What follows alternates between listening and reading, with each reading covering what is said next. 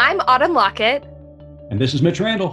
And you're listening to Good Faith Weekly. Welcome to Good Faith Weekly. And on this episode, Autumn and I are going to catch up, talk about vaccines, as well as the horrible and horrendous situation in Georgia where a young man walked into several establishments, killing 8 individuals, 6 of those of Asian descent. And later in the pod, we're going to interview Curtis Ramsey Lucas of the American Baptist Home Missionary Society and the editor of the Christian Citizen. He's got a new book, In This Together, so you won't want to miss that.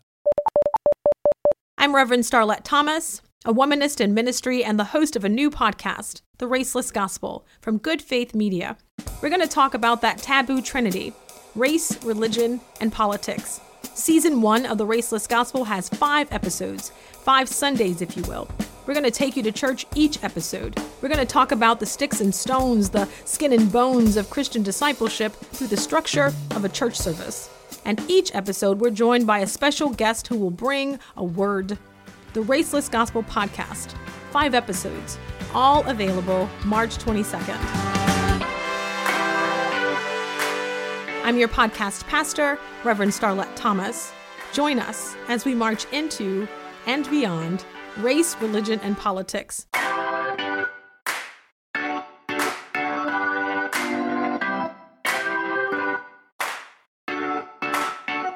Learn more at goodfaithmedia.org. Autumn, how are you this week? I am doing well. I'm dealing with a little bit of racket because it is spring break and there are children everywhere in my house. Well, I mean, we've kind of been on a spring break for like a year now, right? Well, right. But, our kids do go back to school. But True. Now they're all back home. And I have to tell you, I'm a little nervous those teachers might not take them back again like they did last year. And I don't have it in me. Yeah, kicked them out and said, "Oh, yeah, we're closing shop." Yeah, No take backs. Oh my goodness. Well, I know that you guys are out of town and you have very graciously dialed in for this week's show, and the kids are chomping at the bit to get to the park. So we'll make this pretty quick so we can get to our interview with Curtis. Big news in my house. Both my wife and I were able to receive both doses of the vaccine. We received our last vaccine on Monday, and something a little unique about the way we received it. We had an opportunity early on to get our vaccines through my Muskogee Creek Nation. And I'm Native American, and my tribe is the Muskogee Creeks.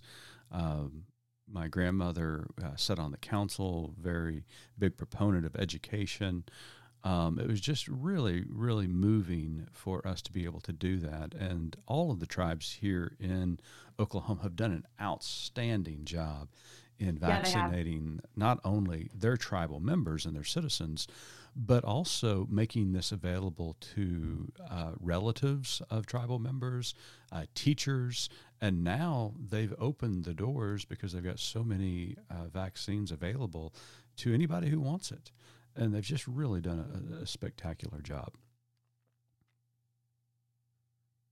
I thought it was really interesting. Your wife, who is not Native American, had sort of an interesting perspective on getting her vaccine from the tribe. Yeah. Can you tell us a little bit more about that? Yeah, sure. We were so excited when we made the appointment. I mean, everybody's doing everything they can to be patient and to get in line for the vaccine. But at the same time, you're hearing that a lot of these doses are going unused. And so we were very, very fortunate to get in with the Creeks. And when we made our appointment, we were excited about it. And then later that night, we started talking about it. And Missy said, have you thought about kind of the history behind the way the federal government has treated Native Americans? Do you think they did anything funny with the vaccine? And I said, well, I can't say definitively because historically, the federal government does not have a great track record when it comes to relating to Native Americans, slaves, descendants of slaves, and especially without consent or knowledge, they have conducted medical examinations, medical experiments on people of color. And so we had a really honest conversation about that. And so we analyzed it, we talked about it, we've got so much faith in our scientists and in our leadership now, in our tribal leaders, in the healthcare workers who are distributing the vaccine. Obviously, that outweighed everything, any hesitance that we had whatsoever. But it did cause us to pause. Yeah. And that was an interesting feeling that she conveyed to me, and I acknowledged it as well. Mm-hmm. But it really gave us some sympathy for those who may be hesitant to get the vaccine based upon the history of culture and people, especially people of color. We understand that. At the same time, this vaccine is our best shot of getting rid of COVID-19 and getting back to some sense of normalcy in a society. We've got to stay healthy, and the best way to do that is to get vaccinated. And so, it was interesting. So I have a question that maybe is a little out of left field. Mm-hmm. Did they use a bow and arrow to inject you? Well, I'm going to say when I rolled up to the Creek Hospital and rolled up my sleeve, I looked at the native nurse who was going to distribute the vaccine and said, "You going to give me the Indian shot, or are you going to give me the white man shot? Because I know the white needle is a little bit bigger than the Indian needle." Stick it to the man. Oh no! It was really a great experience. The Creeks did a fabulous job, and the tribes, like we've already stated, are just really stepping up and doing great and have things. just been so generous. Yeah. I mean, so many of our public school teachers have had the vax. So many, frontline workers who maybe weren't quite considered frontline workers according to the phases have been vaccinated because of the generous tribes. Right, sure. So I'm very thankful. Absolutely. Well, shifting gears a little bit, boy, we got some devastating news out of Georgia this week. A young man walked up to three nail salons owned primarily by people with Asian descent, and began to shoot, killing 8. 6 of those were individuals with Asian descent, and really continued to call attention to the upscale in violence against Asian Americans in this country since the pandemic has began over a year ago now. And just heartbreaking. And us at Good Faith Media, we stand in solidarity with our Asian community, Pacific Island community, saying no to this kind of racism and targeting.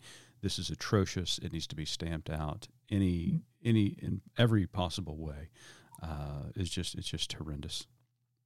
Yeah, and it's just the harmful rhetoric.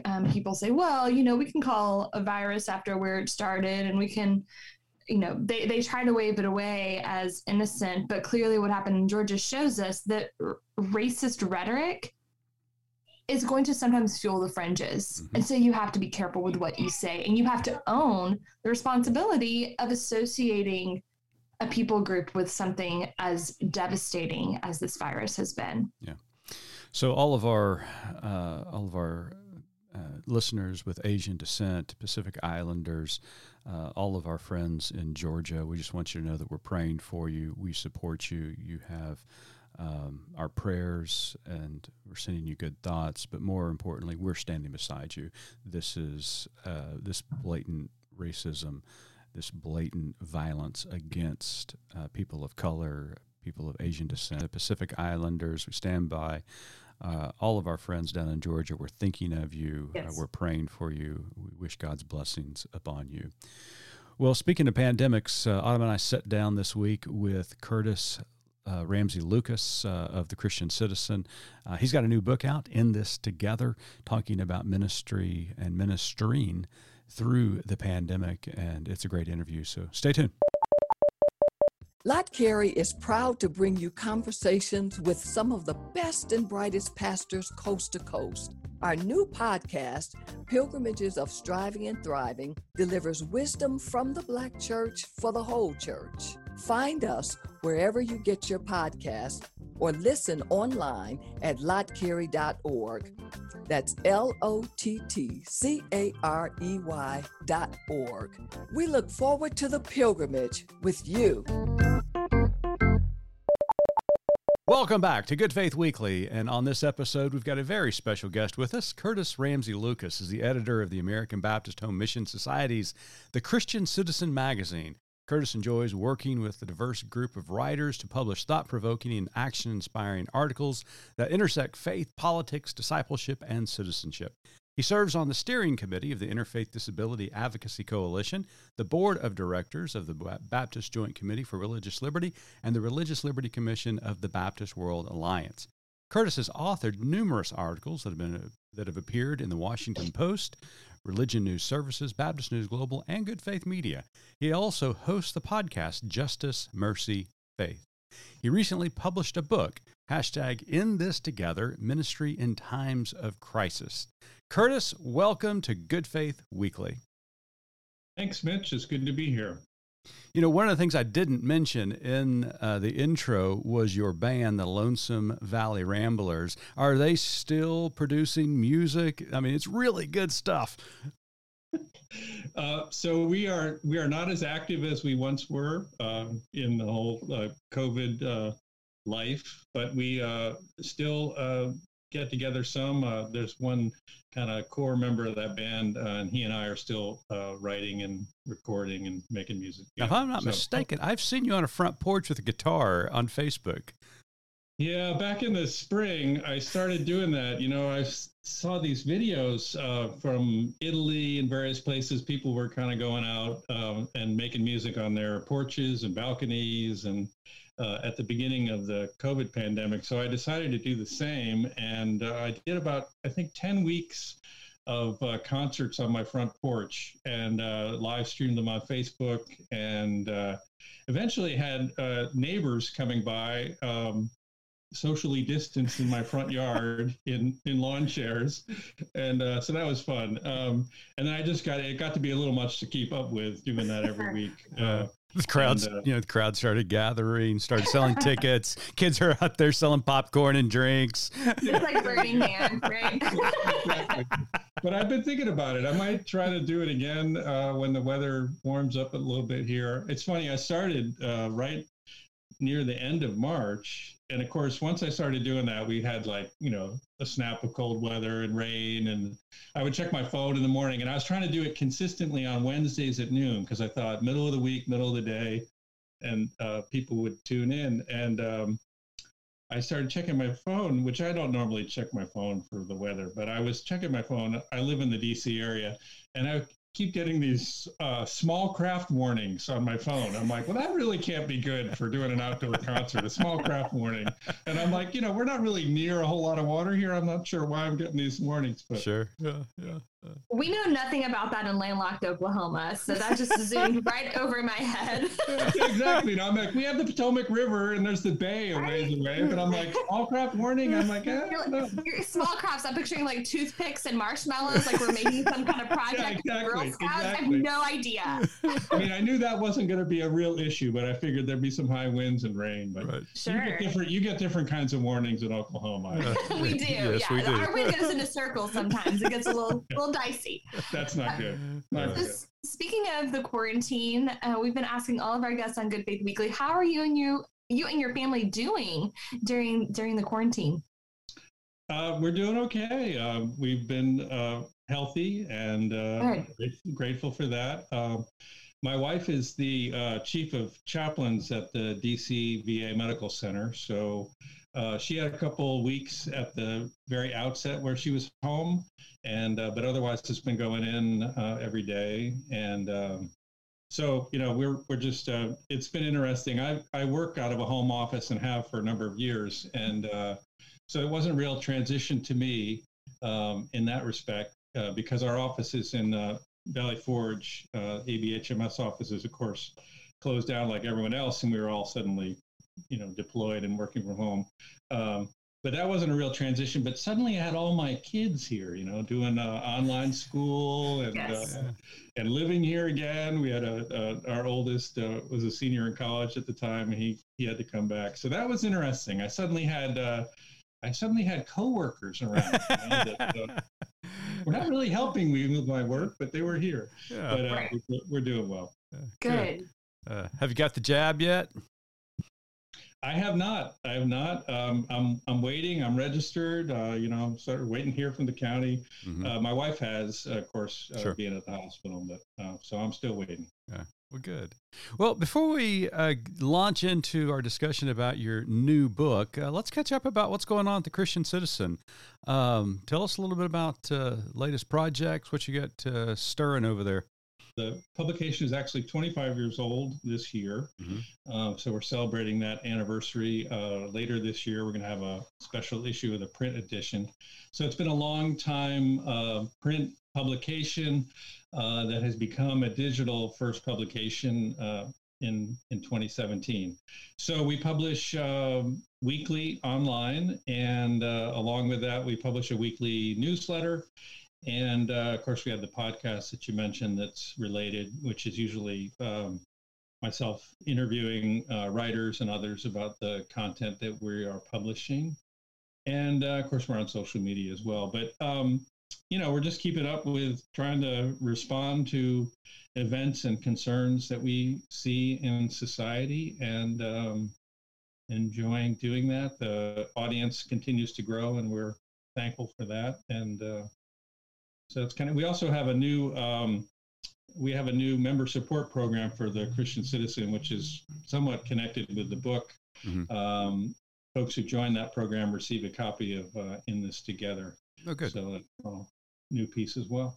And I'm assuming that the podcast, Justice, Mercy, Faith, is on multiple platforms. People can subscribe to it. Yeah, you can find it. The current episodes can be found on the Christian Citizen webpage, which is christiancitizen.us, but it's on Spotify and Apple and Stitcher and pretty much everywhere you can get a podcast. Awesome. Great. So your new book is entitled #In This Together, Ministry in Times of Crisis. Are we using the hashtag? I just got to ask that. Are we using the hashtag? I am. We're using the hashtag. Yeah. Okay. Yeah. It's kind of like #blessed. It doesn't count if you don't hashtag it. Okay. Gotcha. Right. Okay. Right. So it's a conglomeration of chapters written by a variety of amazing and diverse authors. What inspired you to put this work together? So this actually is a project that grew out of what we were publishing last spring. We published the first article related to COVID-19 on March 4th of 2020. And subsequent to that, we published a lot of content just kind of related to ministry responses to the pandemic. The initial things that our writers were writing were very kind of nuts and bolts. How do you take your service online? How do you do pastoral care in a kind of physically distanced reality? And then, of course, over the course of the subsequent months, we started to really look a little more closely at some of the things that the pandemic was revealing, some of the inequities in our society, the ways in which the pandemic was impacting African Americans, Native Americans more greatly than others. And so we were starting to look at kind of the justice issues that were coming up out of the pandemic and becoming more apparent to us.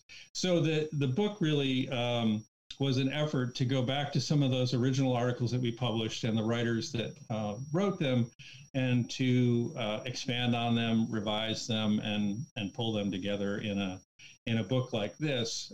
So Judson Press approached me with the idea to edit the book, which I did over the course of the summer. It was a pretty quick turnaround for a book of this kind. And the idea really was to try to look at the crises we've been living through, not only the pandemic, but the social unrest that we saw over the summer relative to racial injustice, and to try to ask some questions about what are we learning through these experiences, and how can we apply some of that learning now and going forward. Yeah. Now, speaking of crisis, in the book, you provide your own narrative of going through this very difficult time of crisis. And you talk about being the editor of the Christian Century, that when you were talking to writers and authors, you asked them to kind of look at the current situations that they were dealing with and they were writing about through a lens of an apocalypse. And I thought that was fascinating. So, and you define that for us in the book. And tell us a little bit about that, because I just thought that was a great insight that you had.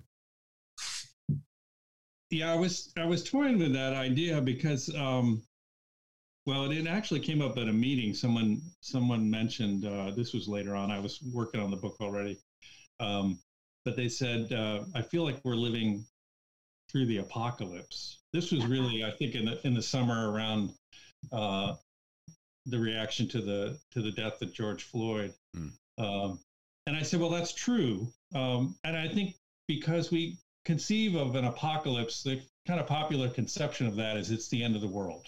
Mm-hmm. But apocalypse in the Greek really means an unveiling, a revealing.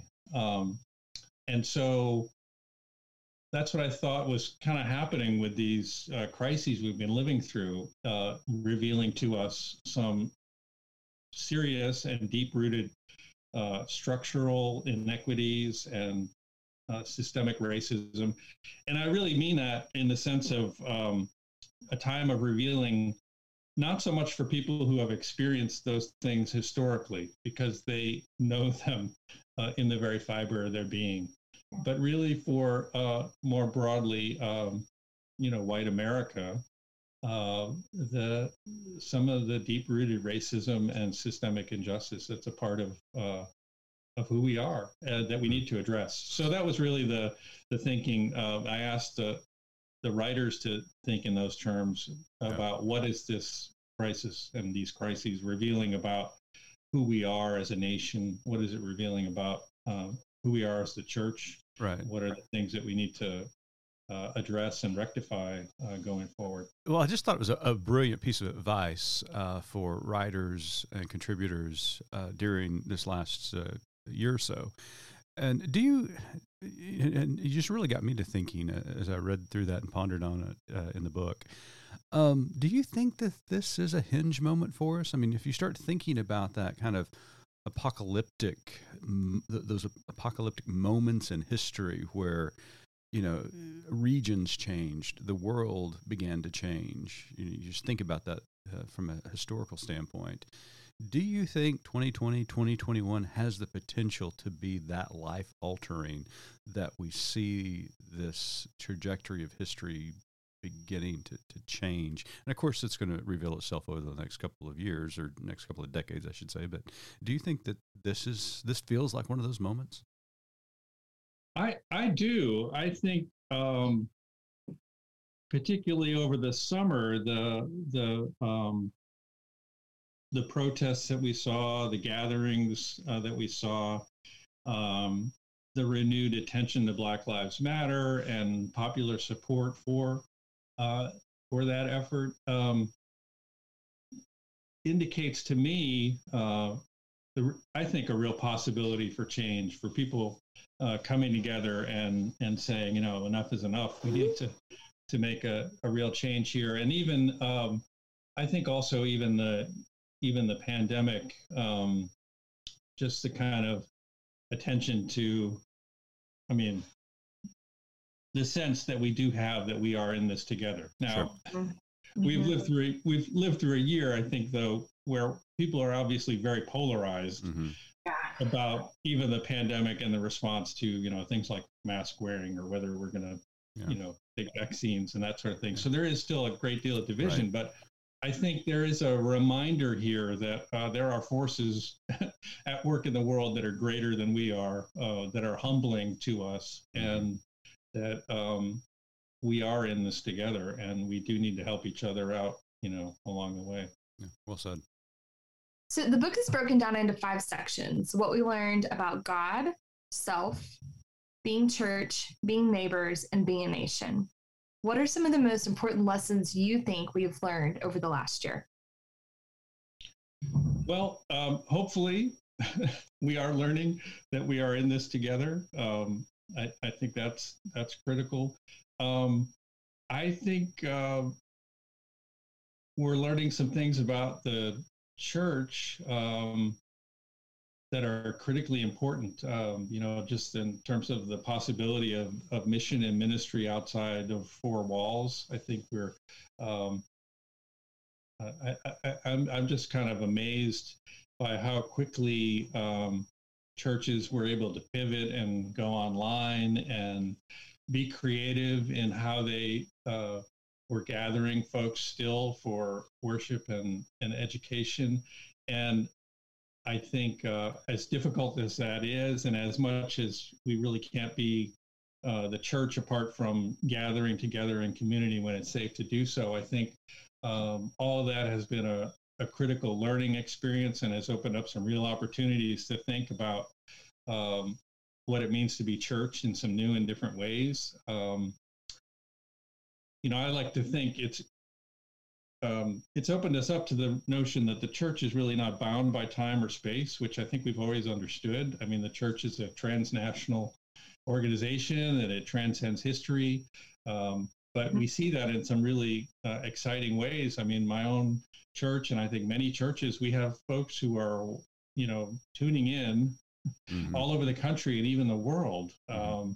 And so I think that's been an eye-opener for us, and it's made us start to wrestle with, when we do go back in some form to gathered worship, how do we maintain that online reach, and how do we integrate those two things? How do we really be a hybrid church that is a community for people who are physically present and those who are distanced? And then, of course, I think what we are learning about some of the injustices and inequities in our society that simply we have to address, or we're just going to keep coming back to this place of real division and not progress.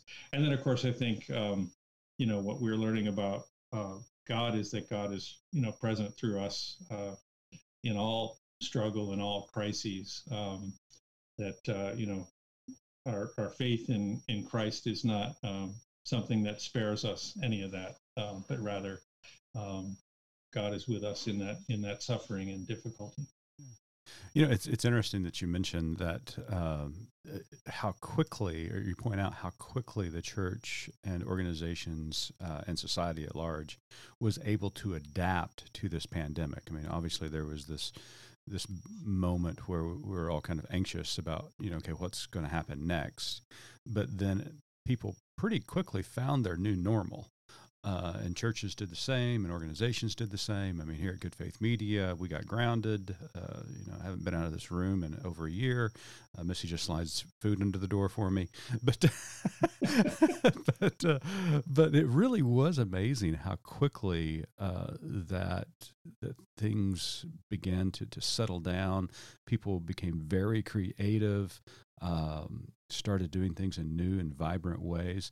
And it's going to be interesting to see if we move quickly back to the way things were, or if we embrace this change because it was forced upon us, embrace this change and move in even more creative and interesting ways in the future. Yeah, I think that's absolutely right. I mean, there are sort of both camps, I think there are folks who just want to get back to what was. Yeah. And then there are others who say, well, wait a minute. I mean, a lot of what was not great. Right. And I think this is an opportunity for something of a reset and a rethinking of, how we go forward. Yeah. So based off of that, Curtis, I'm going to ask you probably a really difficult question, because you just mentioned that there are, and we've heard it as well, a group of people just can't wait to get back to normal after the pandemic. The restrictions are lifted, and in fact, we're seeing across the country people who are trying to rush into normalcy much sooner than they should. but there is this mentality, and sometimes I do think it is with good intention of trying to return back to a sense of normalcy. Not sure what that means at times, but I get the sentiment. Having gone through this in a global way and talking about the important lessons that hopefully we have learned through this together, what are some of the lessons do you think that we should have learned that probably we're not going to learn and return back to some of our old ways that may not be that healthy? Well, it's interesting to me. I was thinking about this recently. Dr. King, in one of his later books, I think it was his last book, actually, Where Do We Go From Here, Chaos or Community? Mm-hmm. He talked about the need to learn to live together as brothers. And I think if he were alive today, he would say brothers and sisters, but or perish as fools. And, one of the things that I find fascinating about Dr. King was the extent to which he understood the interconnectedness of life. Mm-hmm. In a time far in advance of the kind of globalization that we live with, or the interconnectedness of life through things like technology and communication. So I think that one of the things I hope we learn is an appreciation for that interconnectedness of life, both as Americans, but with the world. And I don't know that we'll learn that fully. I mean, Dr. King articulated that pretty clearly long ago, and I don't think we learned it then. And even today, we see some of that in terms of like the vaccine rollout here. We're focused, on this vaccine, getting these vaccines out in the United States. That's important. But if we only put out the fire of this virus here and not elsewhere, we're going to be dealing with its spread. And we have the challenge of doing that here when you have folks who are not willing to be a part of that solution. So I hope that we learn a little bit more clearly the interconnectedness of life, and that I'm not certain we will. Yeah. Crises have a way of offering opportunity for us, and we've talked about that, an opportunity to rise up and do good. And we've seen that from people of faith. We've seen that from churches, from organizations, from government reactions to it. We've seen these opportunities, and people step up and do good things during a crisis. At the same time, crises also has the ability to reveal some of our worst flaws. Mm-hmm. And you mentioned this summer with the death of George Floyd, Breonna Taylor, and others.